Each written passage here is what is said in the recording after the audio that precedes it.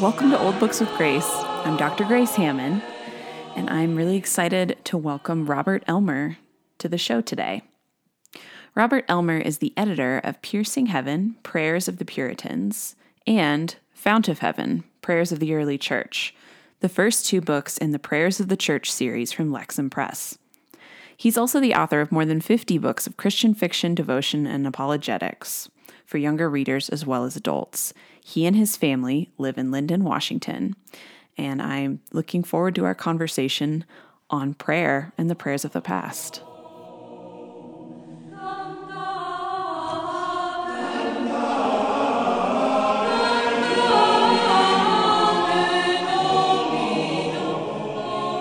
Welcome, Robert. I'm really excited you're here to chat with me about prayers of the past and about Puritans. So everybody who comes on this podcast, I ask two sort of get to know you questions. And my first question for you is, what's your favorite book or author from more than 50 years ago? Well, thanks for having me, Grace. I love those kind of questions, but I have the hardest time answering them because for me, favorite is kind of a moving target. So, ask me again tomorrow and I'd probably have a different answer for you. But you don't have to limit yourself to one. You can give me several. No, I'm going to cheat a little because the book that comes to mind is not technically a book from more than 50 years ago, but it's an updated classic with writings from the first, second, and third centuries that I've loved for years. It's called You Give Me New Life by a guy named David Hazard. And I picked up a copy of this book shortly after it was published, about 25 years ago. So it's out of print now, but it's not long. It's about 150 pages. But the reason I love it so much is because it pulled together the devotional writings by a collection of people like Ignatius and Polycarp, Justin Martyr, Cyprian, those kind of guys. And it just opened my mind and my eyes to all these early saints in a way that I had never known before at the time. And it really changed kind of my perspective. And I think it influenced some of the writing that I do today. And I just love that book. And I've read it over and over through the years. It's been a real encouragement. So You Give Me New Life. Okay. That sounds really interesting. And a really, similar experience, I think, for me too, but for a lot of people, not with that book, but when you start reading the voices, especially from the early church, and you realize both how distant you are in time from them and how much they still speak to you as you read them. And there's something really profound, especially about the first time encountering that I love. Right. Yeah. Exactly. Okay, my second question for you is, which literary character do you most identify with? Okay, that's a good one. And I wonder if this has been said before in your podcast. I'm thinking, am I the third or the 50th person who says this? But I'm thinking maybe, how about Bilbo Baggins? Oh, you're not the first person to say it, but you know what? It's a classic answer. I think he's so relatable. Okay. But tell me why you relate to Bilbo Baggins. Well, okay, because I am fond of the comforts of home and hearth. And I don't always like the mess that dwarves create. But I do have an adventurous streak, even though I don't know if it's from my mother's side. And for Bilbo, that was the Took side, right? Yes. Yeah. Although... like his cousin Pippin. Yeah. Well, maybe it is from my mother's side, because both of my parents are from Denmark. And they ventured out after they got married. They learned a new language. They came to the United States with very little. So kind of the quintessential immigrant story. And they started a new life here. And I guess that's pretty adventurous. That's pretty adventurous. That sounds Tookish to me. Yeah. So I see life as an adventure and a chance to grow, just like Bilbo. Although it's always nice to get home to a hot cup of tea. Definitely. Yeah. Well, I've been looking at your collection. You have two collections of prayers that have come out recently with Lexham Press. And the one that I first encountered, and the earlier one, is called Piercing Heaven, Prayers of the Puritans.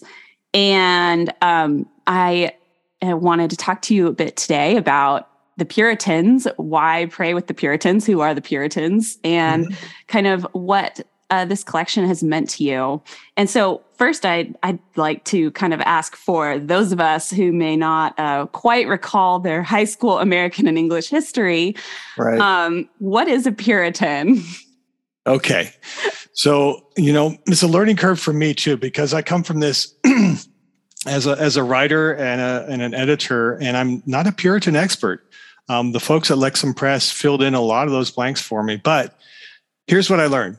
The Puritans were those believers who pretty much sought to carry out the Reformation forward and purify the church, hence the name.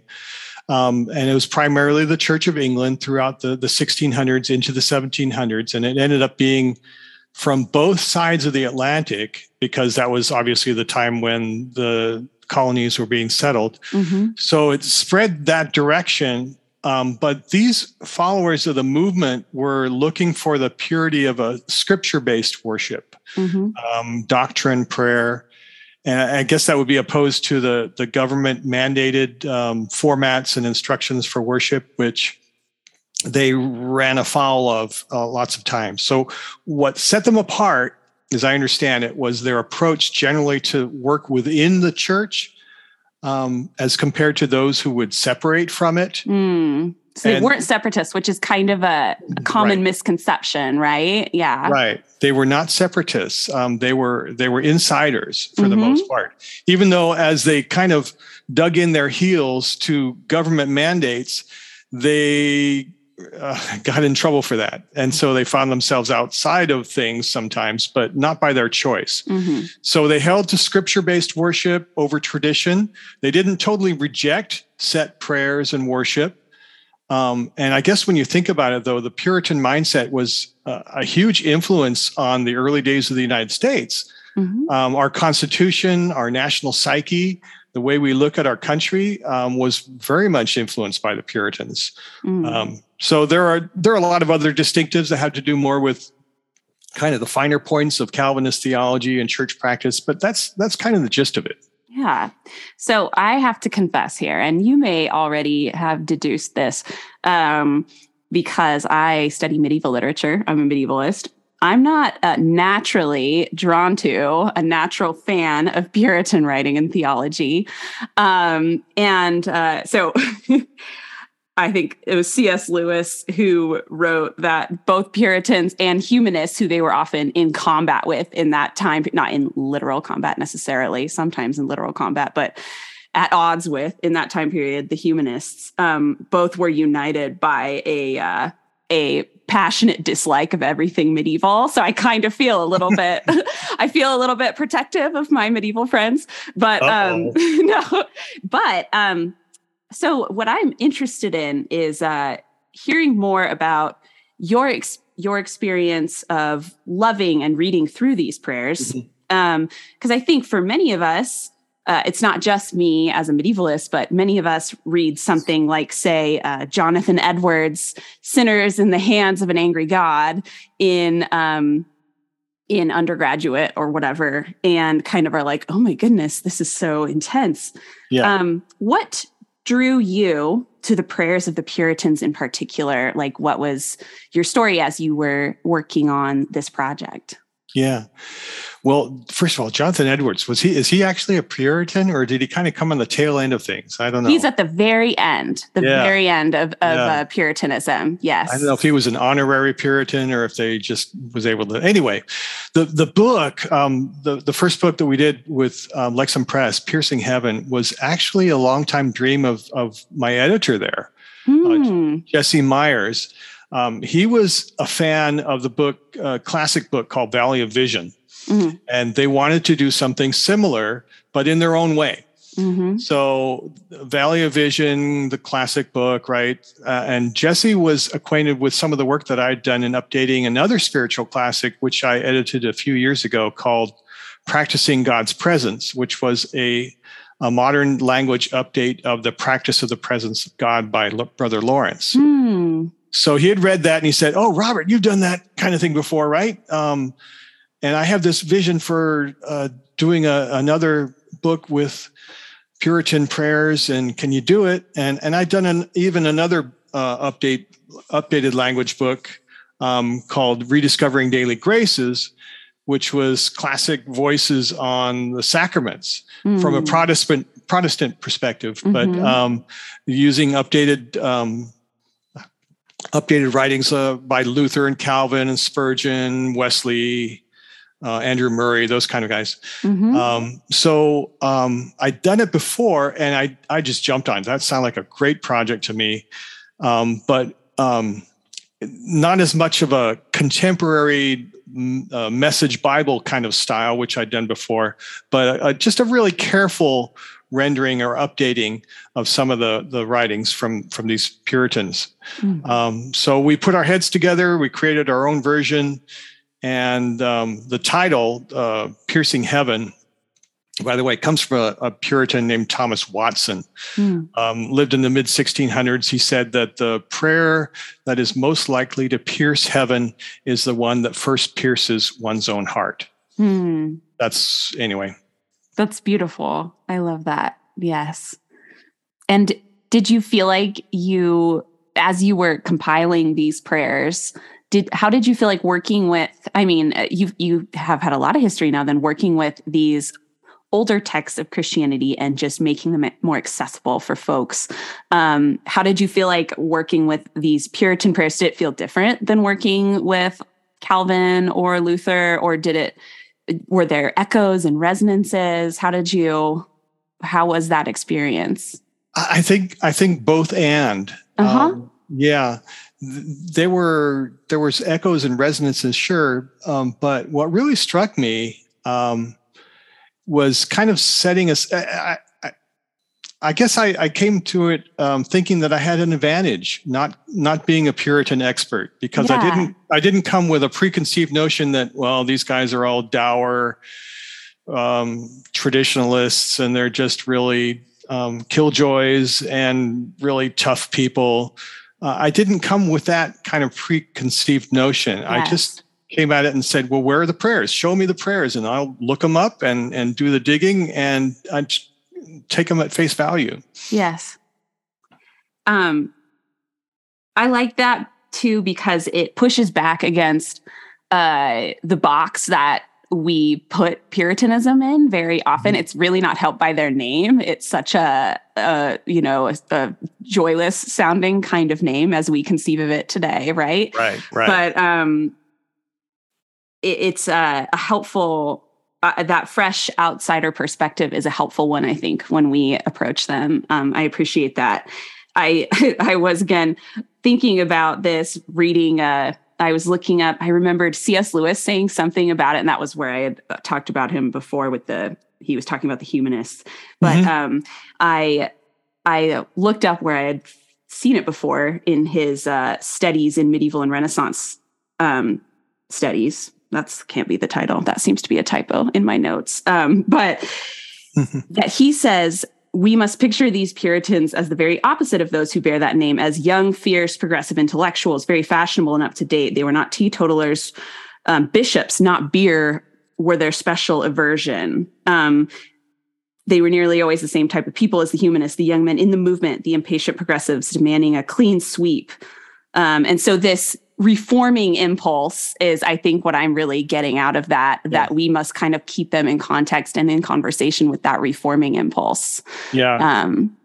They were very energetic. What really struck me, and as I looked at these prayers, they were not old retired guys. Yes.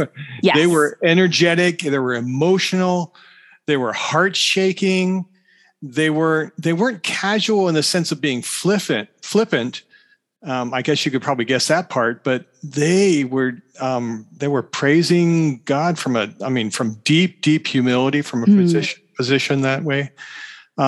Plus they took on every aspect of life. They were just full of life. It kind of shocked me. It's like, I didn't know what to expect when I jumped into the project, but the fact that they were so, like I said, energetic, sold out.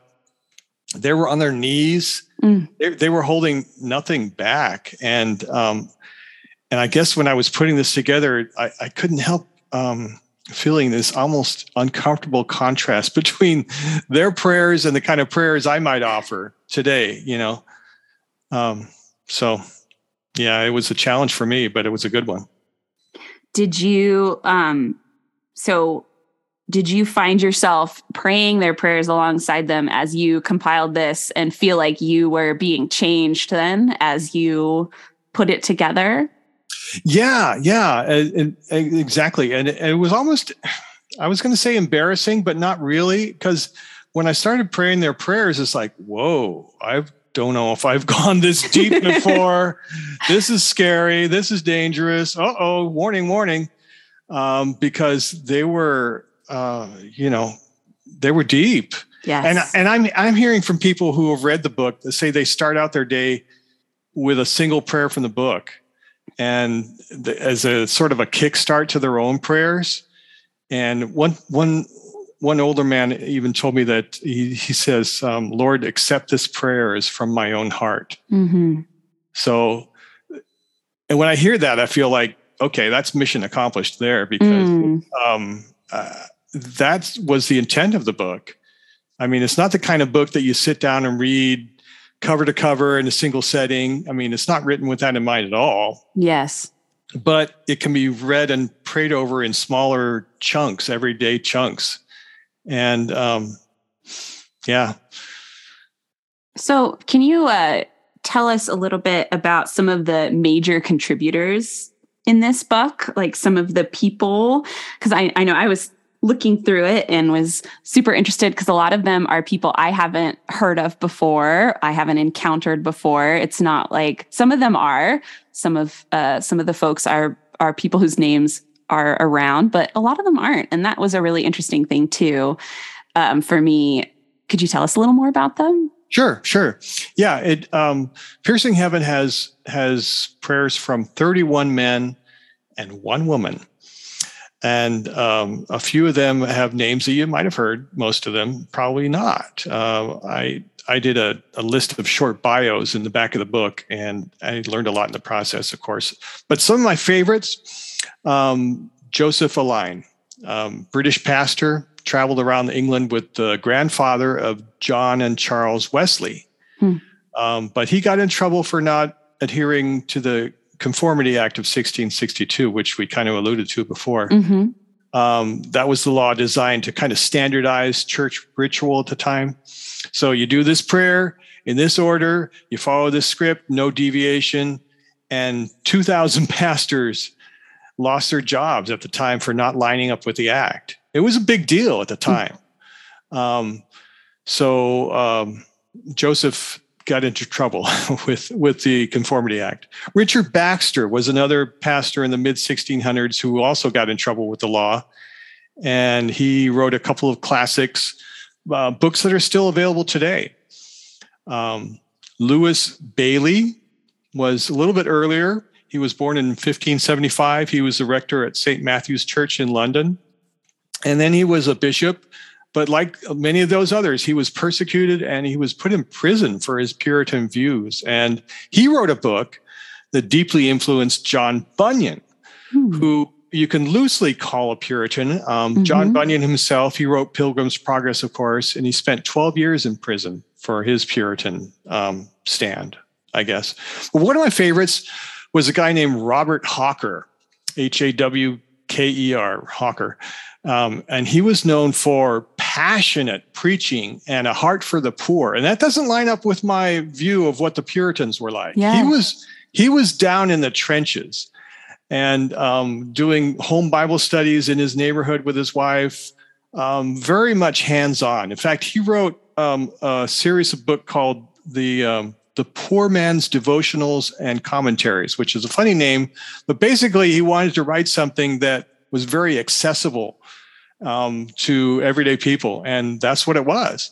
And it was one of Charles Spurgeon's favorite books. Spurgeon loved those books. He endorsed them and he talked about them a lot. So that was Robert Hawker. And the one woman that's in the collection, and I don't know if you could call her an honorary Puritan or what, but Anne Bradstreet, the first poet to ever have her works published in the British North American colonies. The first, not of anybody. So she came to America in 1630 from England with her Puritan husband and Puritan father. So was she a Puritan by association? I'm not sure about that, but her first poems were published in England without her knowledge. Really? I didn't know that. Yeah. Somebody just lifted the poems and said, hey, these are great. Let's publish them. All right. Wow. They became very popular, obviously, but her first poetry was published without her permission, without her even knowledge. The funny thing is, and another thing I learned in doing this book is that the people really do cover a spectrum. Yes. They were not all the same. Most of them wanted to keep, like I said, the church pure from within, but they paid a price. And some of them edged a little bit more toward the separatist movement. They never did cross over.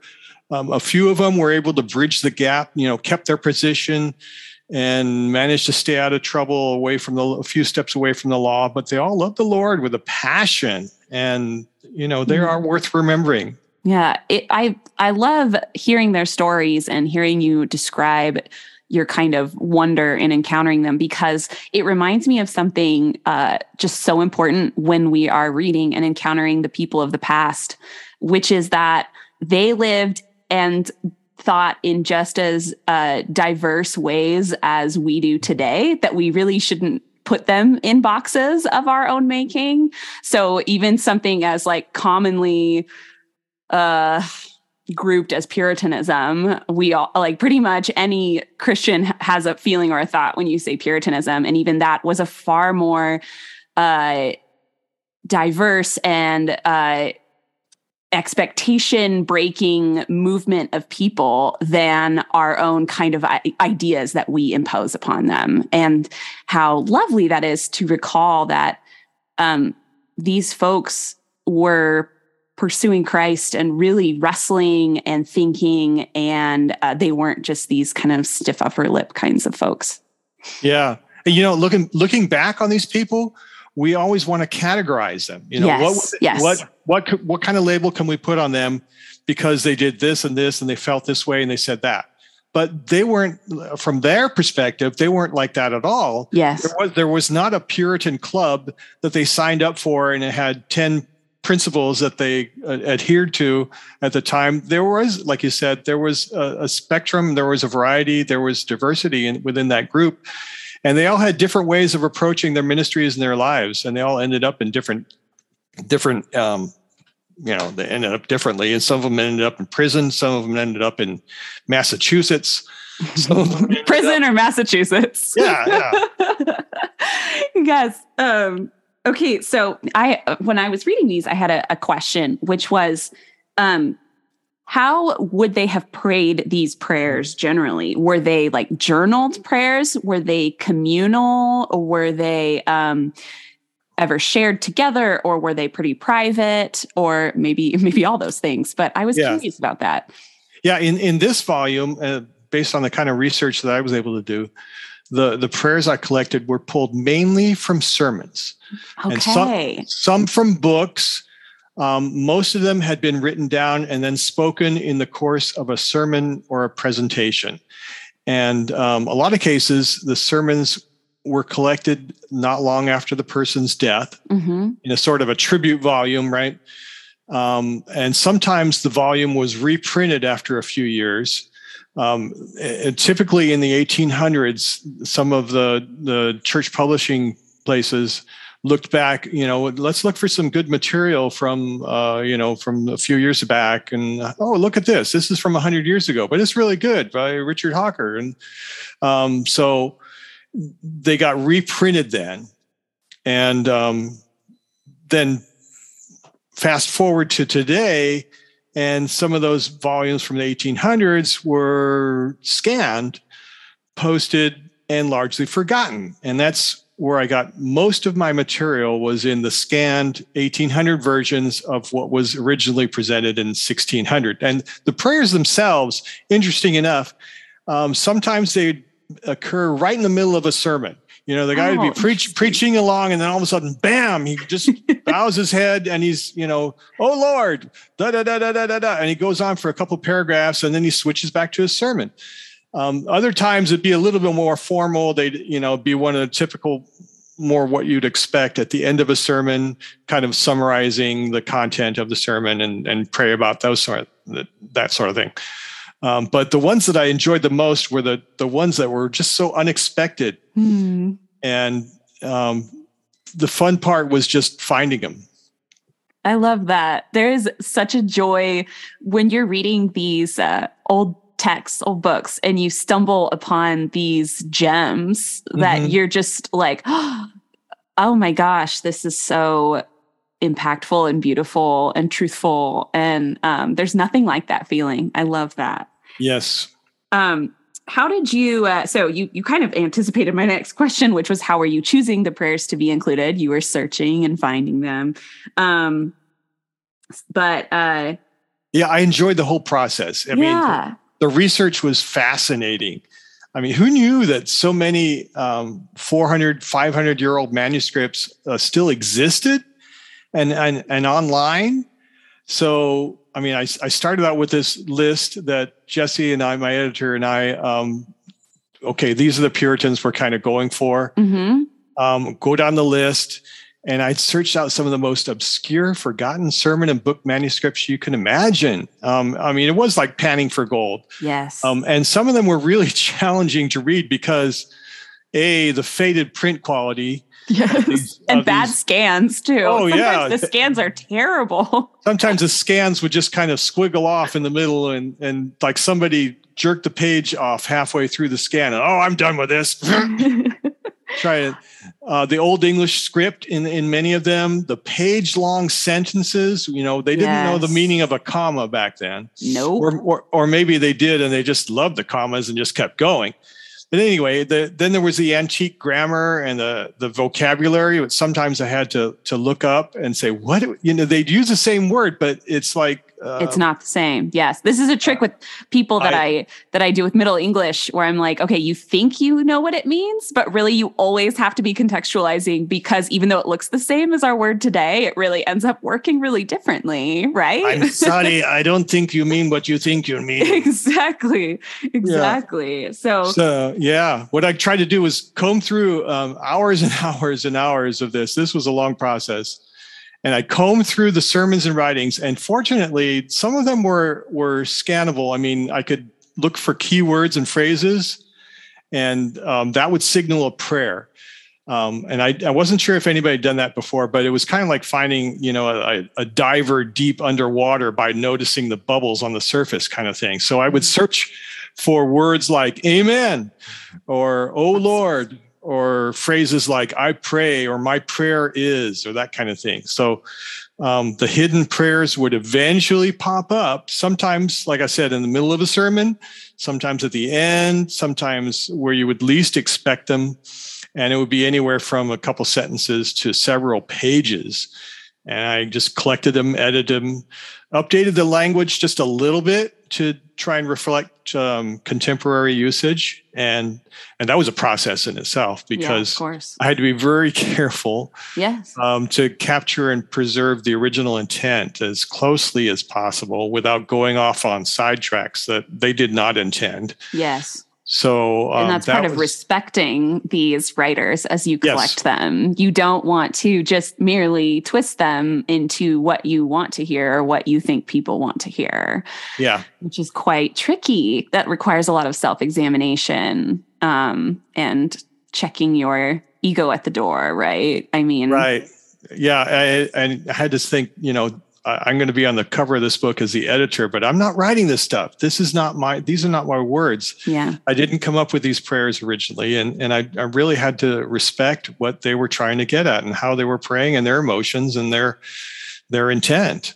So that was the biggest hurdle in this is daily as I was going through the research to kind of bridle back my own agenda and just lay out what these people were saying and what they were praying. So in the end, it was pretty satisfying, but it was a daily daily challenge.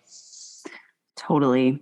So the next book in this series of prayers from the past just came out, Fount of Heaven, which is prayers of the early church. And would you want to share with us a little bit more about that one and how that differed from combing through the Puritan prayers and your experience discovering prayers that were even 1,000 years earlier plus than what you were looking at in your last volume?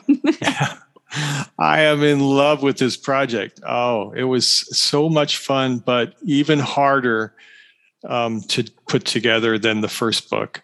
But Piercing Heaven was well received, and we were really happy with that. And so my editor and I thought it would be a good idea to put together, a similar volume. And they even turned it into a series, the Prayers of the Church series. So that was great. But wow, there's a challenge. Prayers from the 1st, 2nd, 3rd centuries, a little bit of 4th century maybe. And these church leaders were only separated from the first disciples by very few degrees of separation. I mean, in some cases, it was like interviewing someone who knew the original 12 apostles. Very exciting stuff. Yes. And so right away we could see the value, but could we pull it off? And what was the most important things for the early church to say back at the beginning? What were they concerned about? That would be pretty valuable to know. And they did pray about those things. So I went back on the research trail, and I was looking for the earliest known books and manuscripts from people like Clement and Polycarp and Ambrose and Augustine, all those people. And fortunately, since I am not a Greek or Latin scholar, I did find that many of their earliest writings were translated into English, typically, again, into the 1800s by really good linguists. But of course, even then, because it was translated a couple hundred years ago, the English still required some updating from the kind of language that we speak today. And our goal was to make it accessible, basically. So we assumed that if it was important enough for the early church to pray about, it might be important for us too. So those are things that we can't ignore. And it was kind of like a time capsule of prayers. And we tried to make it the most relevant time capsule collection of prayers that we could create. And, the interesting part for me was that not every prayer came from a professional theologian or a priest or a church leader. A lot of them did, but there were a few, and these were, I consider, the kind of the gems of the collection. There was one, for example, a guy named Ausonius, Roman, very simply just an early believer who happened to leave behind a personal account that survived. Imagine that after all those hundreds and hundreds and hundreds of years, his story was still there, and he still had some prayers in there, including. So he recorded those prayers, and we pulled them into the collection. And it turned out I was really pleased with it. It was just, I feel really blessed to have been able to work on something like that, rediscovering those prayers, kind of a labor of love. So I'm hoping that readers would enjoy that one too. Do you have a favorite historical prayer that you often go to? Or a couple. I know you've read a lot of prayers, but are there a couple that really you find yourself just repeatedly returning to? Yeah, as a writer, I think my perspective is a little bit different, and so there was one prayer that did catch my heart. It's hard, almost impossible to pick one that stirred me the most, but there's a pastor named Philip Doddridge. In Piercing Heaven, it kind of rocked me. And I wrote it down here. It says, and though I might never know it while I live, yet I beg you, Lord God, let it be found at the last day that some souls are converted by these labors, and let some be able to stand forth and say that by these they were won to you. So, amen on that. I mean, imagine. That's beautiful. having a long-term view of things and praying that God might bring people into the kingdom as a result of what I say or do or write, even after I am gone. That's a writer's prayer. So I just say, wow, that's sticks with me. Yes, that's and so fascinating that he was praying that, and it does end up in a volume hundreds of years after his death. I mean, there you go. Kind of marvelous, right? Yeah, it's an answer to prayer. Yep. I think that we are drawing to a close, but I did want to ask you, for people who are interested in following up, learning more about what you're up to, ongoing projects, where can they go online to find you? Online at robertelmerbooks.com.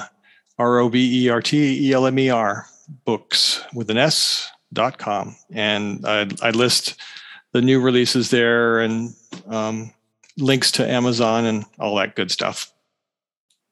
Great. Or they can go to the Lexham Press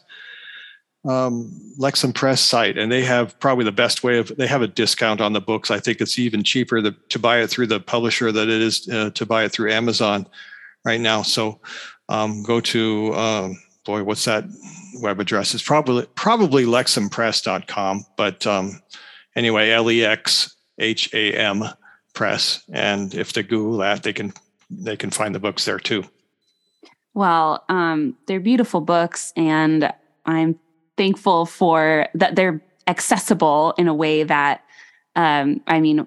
we can find these prayers by digging deep in things, but it's so hard to do that, so hard to figure out a way into that. And so I think it's really lovely that they are available in these volumes. So thanks for that. Yeah. It's, like I said, it's a labor of love. And we just, there's nothing better than being able to just immerse myself in these 500-year-old manuscripts and find out what's being prayed on today and including them in the collections. And it's been great. I've just loved it. All right. Well, thank you so much for coming on. I really appreciate it.